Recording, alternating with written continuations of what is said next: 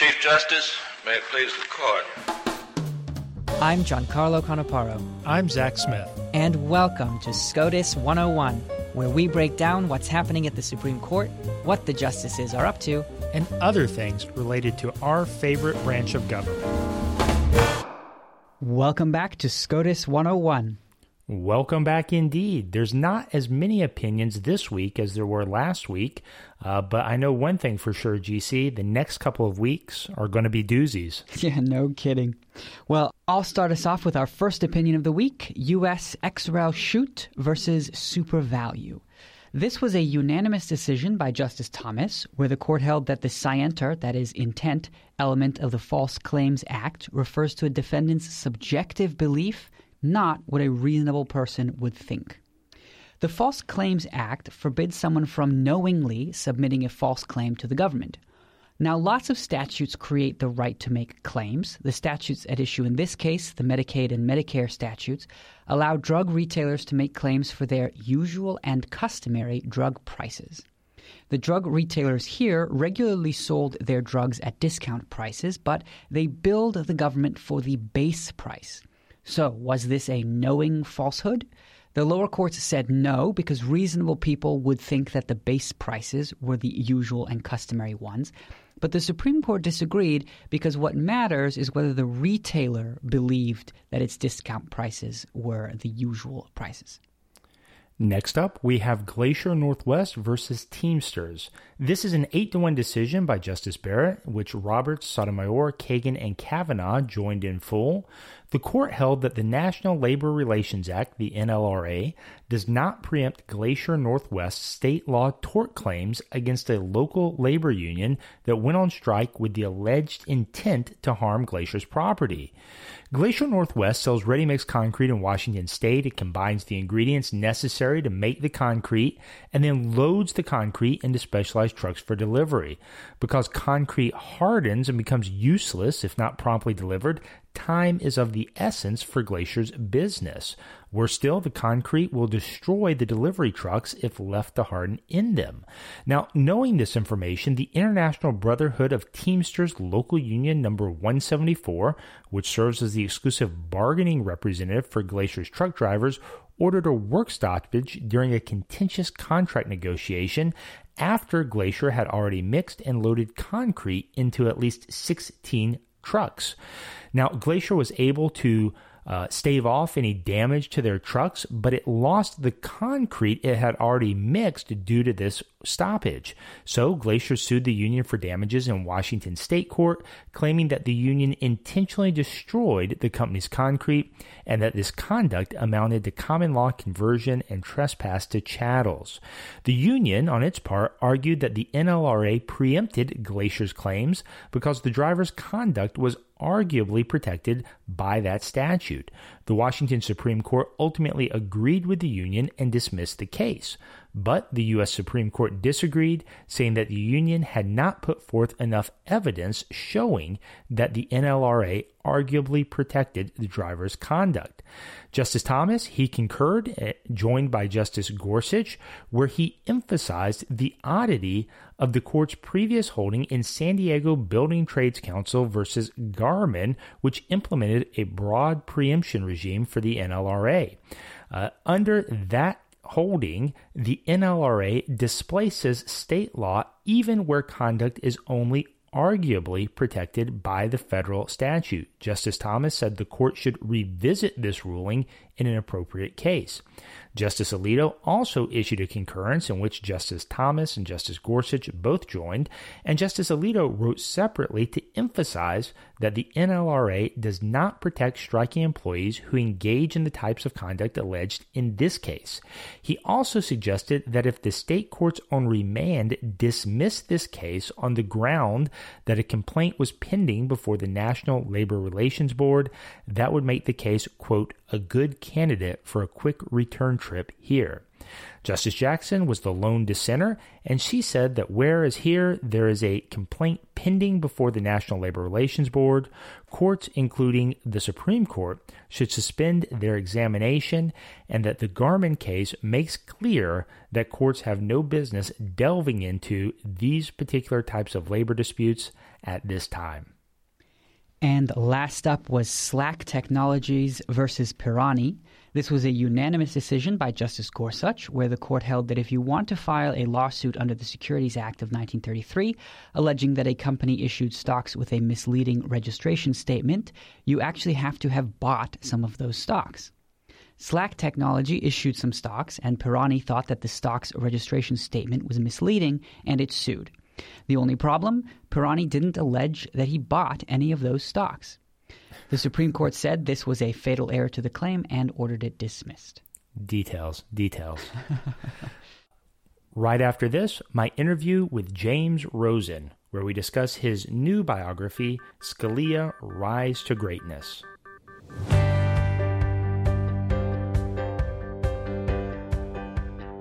5 days a week, 2 episode formats, 1 mission: to deliver the news you care about and analysis on the biggest issues facing America.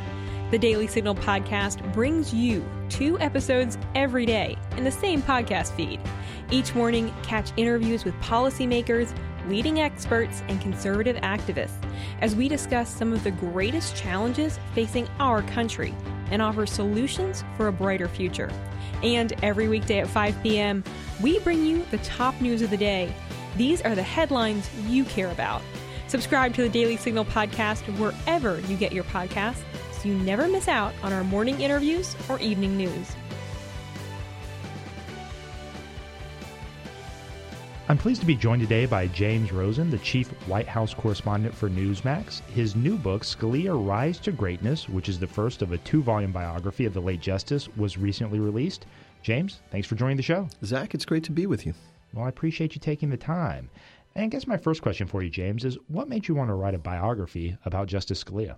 Well, I was privileged to know Justice Scalia a little bit. One of the first things I did when I came to Washington to be a young Washington correspondent at the time for Fox News, way back in 1999, was to write to Justice Scalia to seek an interview with him, because I'd been fascinated with him for about 15 years at that point, or a little less, but I had seen him on television as a high school student on PBS in the mid-'80s and just thought he was fascinating and very lively and funny. And my request for an interview commenced between us a lengthy and often comical correspondence that spanned about 2 years' time, and it led to us having a pair of off-the-record lunches at his favorite place, now long gone, called the AV Ristorante Italiano, a very modest Italian restaurant that he'd been going to since the 1950s, that at the time was located in a slightly sketchy part of Washington, D.C. And we drank wine together. He made me eat off of his plate. I was like, Mr. Justice, no, I couldn't. He said, come on. So now I'm shoveling vegetables off of Justice Scalia's plate into my mouth. And he even drove me back to my office both times in his car. And Zach, I've been able to confirm through my interviews for this book with classmates of his who traveled with him for debate tournaments way back in the 1950s, all the way up through Supreme Court clerks in the 21st century, that being a passenger in a car driven by Antonin Scalia was as unnerving an experience for them as it had been for me. There are legions of stories about his bad driving. And in fact, when I told one clerk that I had been a passenger in his car, the clerk said to me, God help you. And so he was very kind to a young reporter a long time ago. And from that, I resolved at the time that someday I will write about this man. The contents are substantive discussions at those lunches will remain off the record as they were. But I hope to publish in the second volume from our exchanges of correspondence, which were often very unusual and amusing to see what he would say on letterhead that bore the imprimatur of the Supreme Court. Now, tell us a little bit about the research process, James. This is a very lengthy book. It has many, many pages of endnotes. How did you go about researching and preparing to write this book? So it was 5 years in the making. And the very first thing I did, Zach, I thought quite sensibly, was go out and read the existing biographies of Antonin Scalia. And I found that there were 2. Both were published during his lifetime. One of them he cooperated with extensively, the other not at all. And both of these biographies came out in much the same place, which is to say, openly hostile to Justice Scalia and his legacy and his jurisprudence and even his conduct. And so this book, Scalia: Rise to Greatness, 1936 to 1986, is certainly the most comprehensive account of his life. This first volume ends with him taking his seat on the Supreme Court, and the second volume is intended to treat his Supreme Court tenure. It is, I like to say, the first accurate biography of Antonin Scalia because it's the first admiring one. And so here, all of the phases and episodes and important influences and figures of his first 50 years are treated for the first time with the requisite depth and scope that they warrant. Some of these phases and episodes and individuals were barely touched upon or not mentioned at all in the previous hostile biographies. So this means that here for the first time we get a full accounting of the depths of Scalia's Catholic faith and how that really provided the fuel for his rise to greatness, and also the first really intimate and appropriate portrait of the contributions of Maureen Scalia to Justice Scalia's rise to greatness, because she raised their 9 children, as the Justice always said, with very little assistance from him. And I'm pleased to say that some of the early reviews of this book have suggested that while Antonin Scalia is the star of the book, Maureen Scalia is the hero of the book.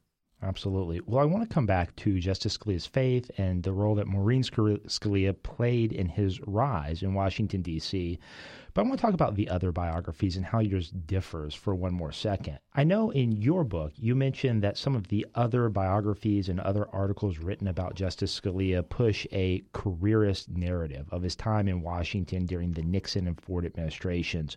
What do you mean by that? And more importantly, why do you disagree with that? So starting with one particular column written about him in the 1980s when Scalia was a judge, a federal judge, an appellate court judge, but then continuing in full flower with the 2 previous biographies, a narrative of his rise to the Supreme Court was promulgated that depicted him not as the beneficiary of devout faith, innate genius, a capacity for hard work that was unmatched, and, of course, the love and sacrifice of Maureen Scalia, but rather depicted his rise to greatness as simply the result of careerist cunning on his part. That at all points where he was called upon to issue a legal opinion of some kind, or where he wrote as an academic, he was not giving expression to a thoughtfully considered legal viewpoint that was rooted in his religiosity and his reverence for text and so on, but rather he was simply putting out opinions that he thought would curry favor with more powerful figures who could advance his rise. And I interviewed colleagues of Scalia's from every phase of his life, students from his high school years, lawyers who served with him in the federal government at different points, and all of them told me, no matter what period of time they knew him during, that careerist narrative was not only false, but one of them used a barnyard epithet for it.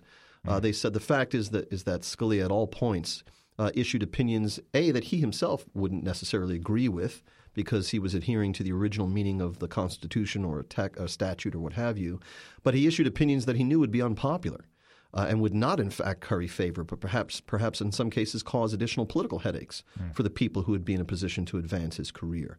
And so one of the important elements of my book is that in addition to telling the story of Antonin Scalia with much greater documentary and personal rich detail than has ever been arrayed before, sometimes I pause the action to show how these previous biographies treated just about every phase and episode of his career and his life in the most tendentious light.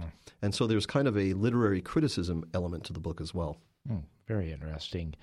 What role do you think Justice Scalia's father played in his rise to greatness, if you will? Particularly, how do you think his father and his father's career influenced Justice Scalia's textualist approach to interpreting the law?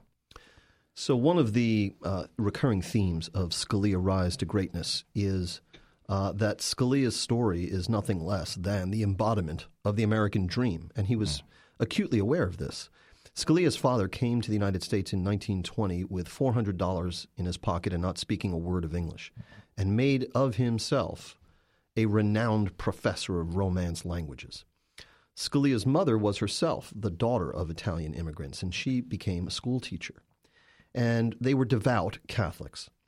From these 3 central influences, the sacred foundational texts and liturgy of the Catholic Church, the influence of his father, who in his own published academic writings warned of the perils of the distortion of an original meaning of text by the translation or interpretation of a dishonest translator or interpreter, and from the influence of his mother, who venerated form and the classics and such matters as composition and grammar and so forth. Young Nino Scalia emerged with a profound reverence for the original meaning of sacred texts. They were not to be monkeyed with. He had and of course he carried that into his work as a jurist. He had an experience in high school, Xavier High School, a Jesuit-run military academy at the time, from which he graduated as valedictorian, that he recounted for the rest of his life. He called it the Shakespeare principle. And what happened was there was a teacher in his high school who had a profound influence on him named Father Tom Matthews, an Irish Jesuit priest who spoke with a thick Boston Irish brogue and who took no nonsense. And one day they were reading Hamlet, and a wise guy in the class, not Scalia, pipes up and says something sophomoric and snarky about the play. Sure. And Scalia never forgot what happened next, and he recounted it to his dying day. He called it the Shakespeare principle. Father Tom Matthews glared down at the aforementioned wise guy and said to him in that thick Boston Irish brogue, "Mister, when you're reading Shakespeare, Shakespeare's not on trial. You are." And again, it meant for Scalia the inviolability of certain foundational and sacred texts, and that factored centrally into his work as a jurist. Excellent. Now, you mentioned Maureen Scalia, Justice Scalia's wife of many, many years. Is it fair to say that she is really the unsung hero behind Justice Scalia's rise to greatness? Until now, yes. And I'm very pleased that to have been able to devote a sufficient space to the role of Maureen Scalia in the lives of Antonin Scalia and their children. One of the Scalia daughters said at her father's memorial service that to anyone who knows the both of them, Nino and Maureen, it is clear that Maureen was, she said, as smart as, or dare I say it, smarter than my dad. And Justice Scalia always said that Maureen Scalia raised those 9 kids with very little assistance from him. And I interviewed 4 of the 9 Scalia children. They told me by no means was their dad an absentee father. You know, he worked very long hours, nights, weekends. That's recorded in his FBI files. And then as he rose throughout the executive and judicial branches, he was called upon more and more to travel. There's one point in 1976 when he's working in the Ford administration, and he has to run all of his requests for foreign travel past the National Security Council. So there's a rich record in the Ford library of the NSC invariably approving Nino Scalia's various requests for foreign travel. So in the year 1976, we see him 3 or 4 times going over to Europe for ABA conferences and the like. And he's spending 2, 3, as much as 6 days at a time overseas. And in the year 1976, the Scalias had 8 of their 9 children, and they ranged in age from 1-year-old to 15 years old. And I say in the book, for Maureen Scalia, living, loving saint, tireless mom, these were the hardest days. And it gets to the heart of her contribution. But she was every inch his intellectual equal, and certainly didn't shrink from giving him hell when, for example, she didn't like his opinions. I think in the book you recount one particular instance of that. Can you tell us about that? This was a 1989 case where Justice Scalia ruled that individuals who burned the American flag were protected in their right to do so as a matter of First Amendment free speech protection. Maureen Scalia disagreed with that ruling. Scalia himself always said that the ruling went against his own personal preferences, as he used to like to say. I'm a law and order conservative type. I don't want to see sandal-wearing, bearded weirdos burning the American flag, he would say. But if you're going to adhere to the original meaning of the First Amendment and its text, he thought it was constitutionally protected. The next day, when he trudged down for breakfast in his bathrobe, he found the entire house festooned with American flags, and Maureen Scalia had arranged for the playing of the song Grand Old Flag. Excellent, excellent. Now, another theme throughout your book seems to be Justice Scalia's early adoption of certain technology in his work, in his life. And I'm curious if you think his early service in the Office of Technology Policy helped spur that interest, You talk about how they were talking about internet-related concepts before anyone knew what the internet was or would be, how he was one of the first judges to bring a word processor into the courthouse. Tell us about Justice Scalia and his relationship with technology. As one of his colleagues and lifelong friends from the 70s onward, let's say, told me, Nino got technology. He understood it. His first job in government, hired when he was about 34 years old, he was hired by someone named Clay Tom Whitehead. And Tom Whitehead was himself in his early 30s, a little younger than Scalia. And Tom Whitehead was a genius and a visionary and deserves a book in his own right.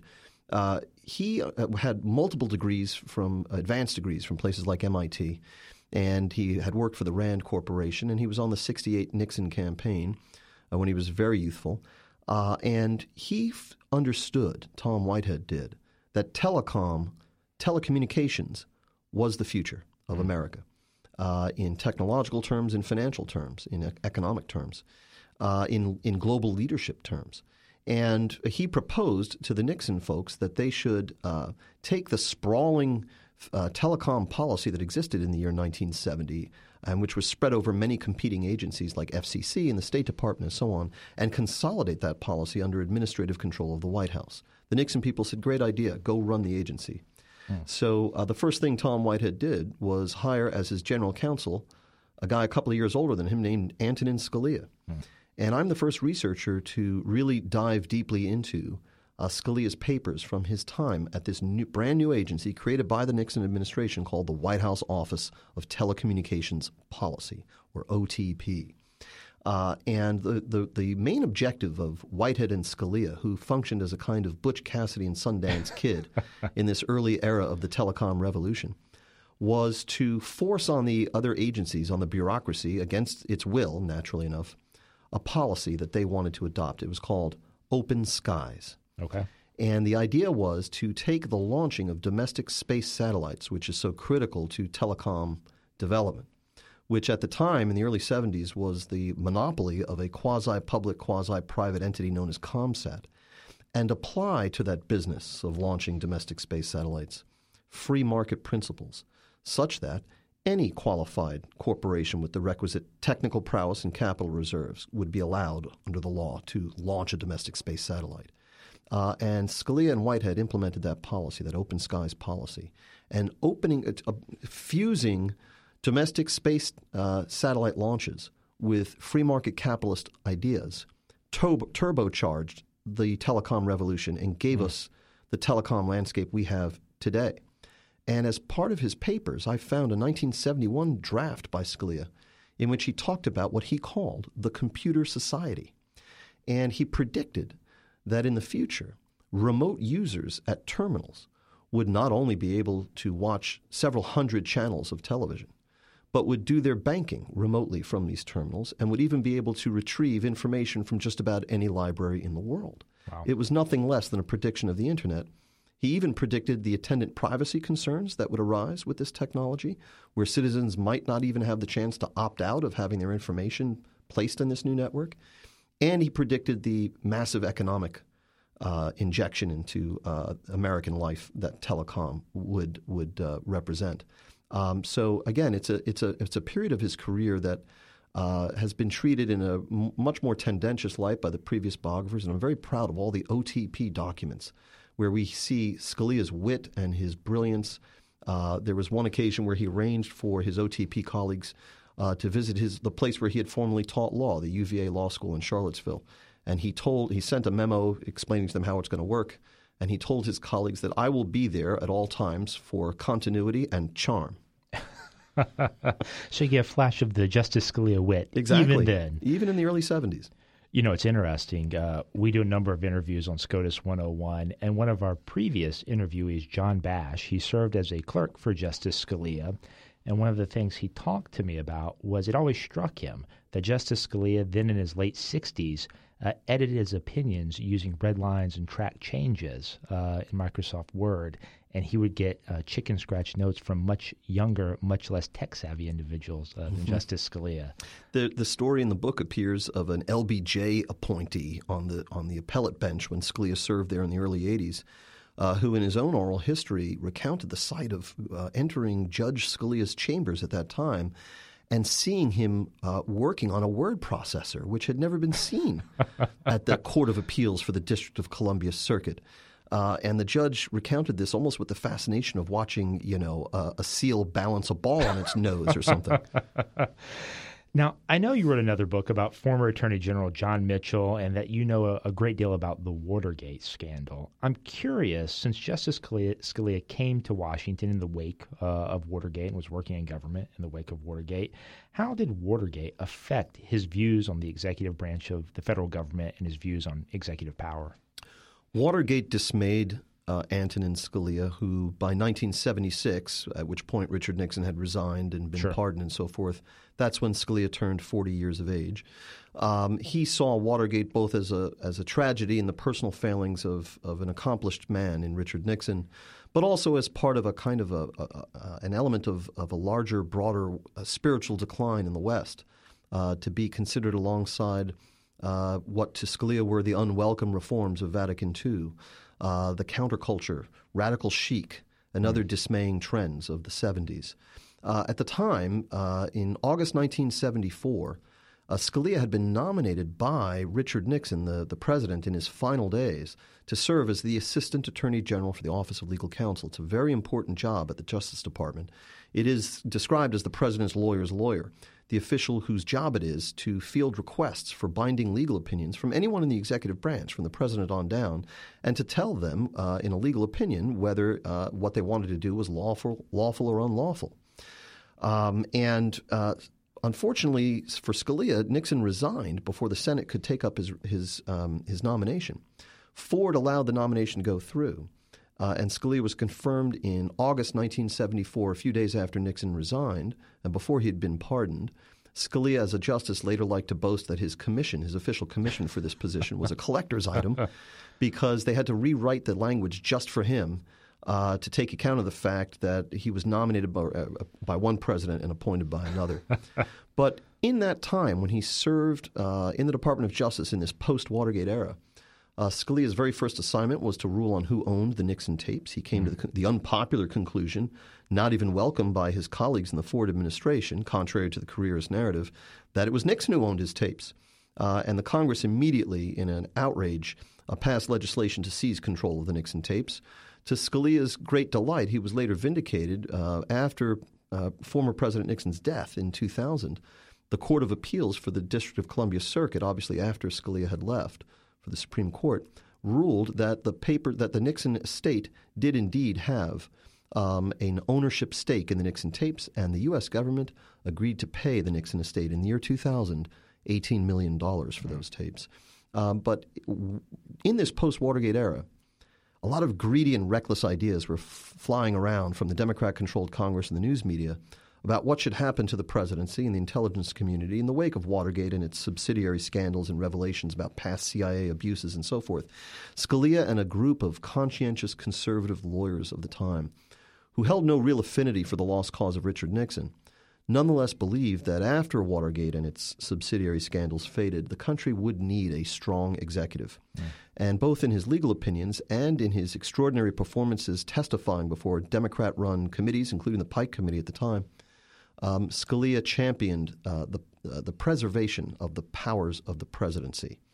And he also found himself approving all covert operations that were proposed by the Ford administration for a while. He couldn't believe, here I am, this kid from Queens, and they're coming to me to give me all this information about covert operations. One example that's told in the book for the first time is that on the afternoon of April 30, 1975, the fall of Saigon, the Ford White House contacted him and said that they needed an illegal opinion from him within 3 hours as to whether it would be lawful under the War Powers Act for U.S. helicopters to land on the roof of the U.S. Embassy in Saigon and evacuate our personnel that way, which, of course, we've all seen those famous images. It did take place. Scalia did provide the legal opinion saying it was lawful, but he said, and again, this appears in Scalia Rise to Greatness for the first time, what if I hadn't given the approval? Would they have called off this evacuation operation on advice of counsel? What is the world coming to, he said. Wow. Now, if you can, tell us briefly about Justice Scalia's relationship with two other men who would be very impactful throughout his career and professional lives, his relationship with Robert Bork and Larry Silberman. So Judge Bork and Scalia were really dear friends, and their families hung out, and they were very close in the years before Judge Bork's first wife died after a 9-year battle with cancer. And Eugene Scalia, the justice's eldest son, a prominent attorney in his own right and formerly a cabinet officer under President Trump, told me that one time the Scalias held a party in their house, and when everyone had left, his dad wheeled around and said to him, "This is why you study and you work hard in school, so you can grow up and have friends like Bob Bork." And so there was great admiration. Bork carried on a very lonely assault on the excesses of the Warren Court at a time when Scalia was still at OTP, working on a number of telecom policies. And for the majority of their friendship, until Scalia was appointed to the Supreme Court, it was widely assumed that Bork was going to get there first, because he was, in a sense, the bigger conservative star in the nascent conservative legal movement. As it happened, when they both served on the Court of Appeals together, a case arose involving First Amendment law where Judge Bork wrote the controlling opinion, but in which he started to write a bunch of things that sounded heretical to Scalia's ear and almost like a call to arms for the very imperial judiciary that the two men had spent the last 15 years denouncing, with Judge Bork talking about the need for there to be an evolution in libel law to take account of modern problems with libel law, that this should occur, this evolution, even if it admits into the process an element of judicial subjectivity. This was heresy to Scalia, and he wrote a sharply worded concurrence taking direct aim at Bork's. And Bork never forgot it. And the story goes into detail about how Bork learned that it wasn't going to be him but Scalia who got that nomination to the Supreme Court, and what it was like for Judge Bork when reporters started calling him and asking about Nino and publishing stories about how Scalia got the elevation to the Supreme Court because he was younger and he didn't smoke and he wasn't overweight and all this sort of thing. But that opinion, that difference of opinion in the case of Ullman v. Evans and Novak, and Scalia's concurrence really hurt Judge Bork's feelings. And as late as 1989, after politics and fate had settled with cruel finality this friendly rivalry between the two men, Judge Bork, retired from the federal bench, wrote a book in which he revisited the Ullman concurrence. He didn't mention Scalia by name, but he basically said in that passage that anyone who would espouse the views of that concurrence had no business being a judge or even a law professor. Wow. But just as those cracks formed in his bond with Bob Bork, and he wept at Bob Bork's funeral. Sure. He started his great friendship with Ruth Bader Ginsburg, and we can talk about that separately. You also asked about Larry Silberman. Yes. So Silberman hired Scalia for that job in the Ford administration to be the Assistant Attorney General. And he said, as others even earlier in the 1970s said to me, I knew when I first met this man and interviewed him for that job in 1974 that he was going to wind up on the Supreme Court. And Silberman effectively ran the Justice Department in those days and relied on Scalia a lot as the so-called president's lawyer's lawyer. Sure. They formed a deep friendship. It's not exaggeration to say that Larry Silberman was Scalia's closest friend. They would insult each other's ethnicity. They would knock back wine at the AV Ristorante. Whenever either one of them was up for some new job and both of their careers rose meteorically, they would confer with each other about what to do. There's a scene in the book where at one point Larry Silberman addresses Antonin Scalia as, "You dummy." Okay? And I said in my interview with him, not too many people probably ever addressed Antonin Scalia as "you dummy." And so he's a key source in the book, and he really was Scalia's chief booster at critical moments. Excellent. Now, I know this is the first volume of a 2-volume series on the life and legacy of Justice Scalia. When can we expect the second volume? Right now, there is a projected date of late 2025. I will tell you that one individual who was less than pleased to see this project metastasize from a concise biography of the man, which is what I originally started out doing, into a mammoth 2-volume set was Mrs. Rosen, who with some justification, was displeased at the ensuing 2-year extension on Justice Scalia's lease on the lives of the Rosens. Sure. But so that gives me impetus to try and finish it. Well, the first volume is excellent. I know we are all looking forward to the second volume. And I have a final question for you, James. It's one we ask all of our guests here on SCOTUS 101. If you could have a conversation with any justice, living or dead, who would it be and what would you talk about? Even though you just wrote a biography on Justice Scalia. I'm pleased to tell you that as a function of my work on the Watergate era, my reporting for Fox News and other organizations over the years, I have attended oral argument, I've covered oral arguments, and I've interviewed, I think, 6 or 7 former sitting or future justices. I conducted the last ever interview with the late Warren Burger just 6 months before he died. I spent a couple hours with him, and that was when I was working on my book about Attorney General Mitchell, which was called The Strongman, John Mitchell and the Secrets of Watergate, and asked him about allegations that had just been published in the Haldeman diaries showing that Chief Justice Burger sought to influence judicial appointments, threatened to resign in a huff at one point to the president and so forth, and got his responses to those various allegations. I interviewed Justice Clarence Thomas for this book. There are other interviews for this book which will be revealed in time. And I guess to the question you posed, if I could have a conversation with any justice, living or dead, at this point, I absolutely would want it to be Justice Scalia, so my second volume would be better informed. It's a good answer. I'm a sensible man. It's a good answer.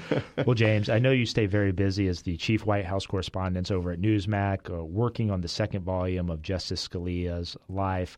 Thank you for taking the time to join us today. It's been a great conversation, and I hope to have you back when the second volume comes out. Zach, I'm indebted to you, and I will tell you one thing else. You have a great radio voice. You really do. Well, I also have a great radio face. That's what my family and producer tells me. So, well, they are mistaken. Thank you for your kindness. Well, thanks for coming on. All right, Zach, it's trivia time. Your favorite time, I know. Don't bother responding. I know it's true. Absolutely my favorite time. So your interview with James got me thinking about famous cases and interesting facts about the court and the press. So in that vein, it's SCOTUS Press Trivia.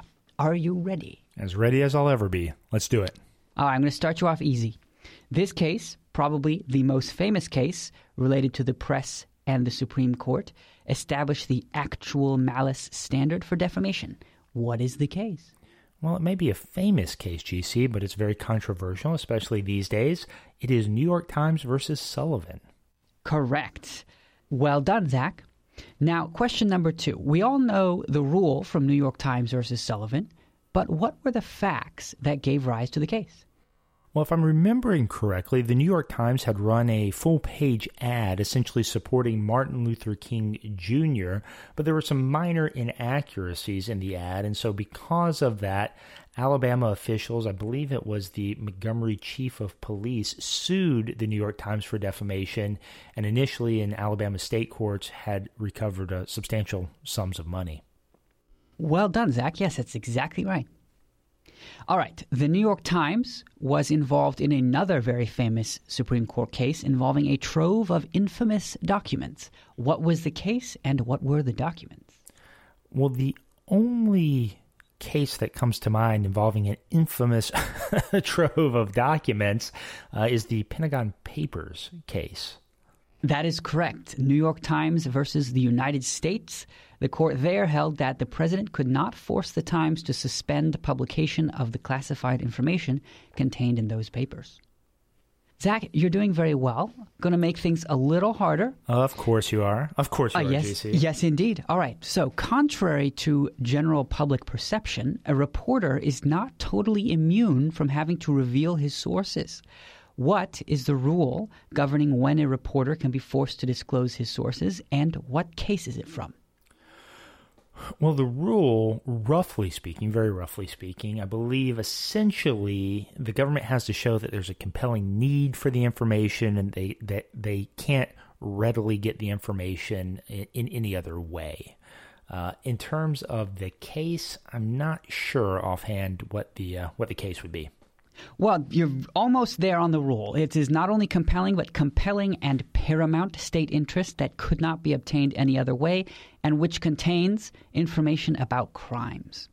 The case is Brandsburg versus Hayes. Interesting.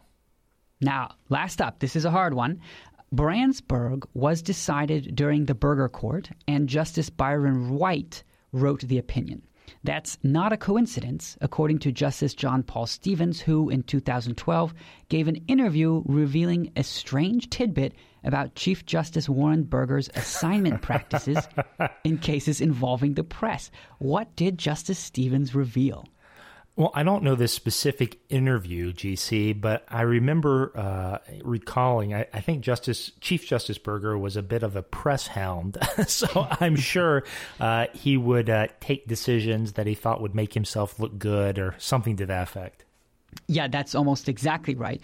Chief Justice Burger would always assign to himself cases in which the court was going to rule in favor of the press, and would always assign to Justice Byron White cases in which the court would rule against the press. Not surprisingly, even though Justice Burger was in the majority in both classes of cases, his tactic worked very well. Journalists often reported, and still probably to this day have a sense in their minds, that Justice Burger was a great friend to the press, and took a much dimmer view of Justice White. Sneaky Chief Justice Burger. Well, very interesting trivia today, GC. Well, and thank you to everyone for listening to SCOTUS 101. That's all we have for today. Please be sure to subscribe on Spotify, Apple Podcasts, or wherever else you listen. And as always, we'd appreciate it if you left us a 5-star rating. You can follow us on Twitter at SCOTUS101 and email us at SCOTUS101@heritage.org with your questions, comments, or ideas for future shows.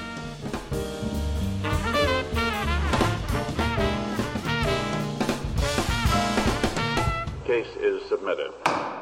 You've been listening to SCOTUS 101, brought to you by more than 500,000 members of the Heritage Foundation. Executive produced by Giancarlo Canaparo and Zach Smith. Sound designed by Lauren Evans, Mark Guiney, and John Pop. For more information, visit heritage.org.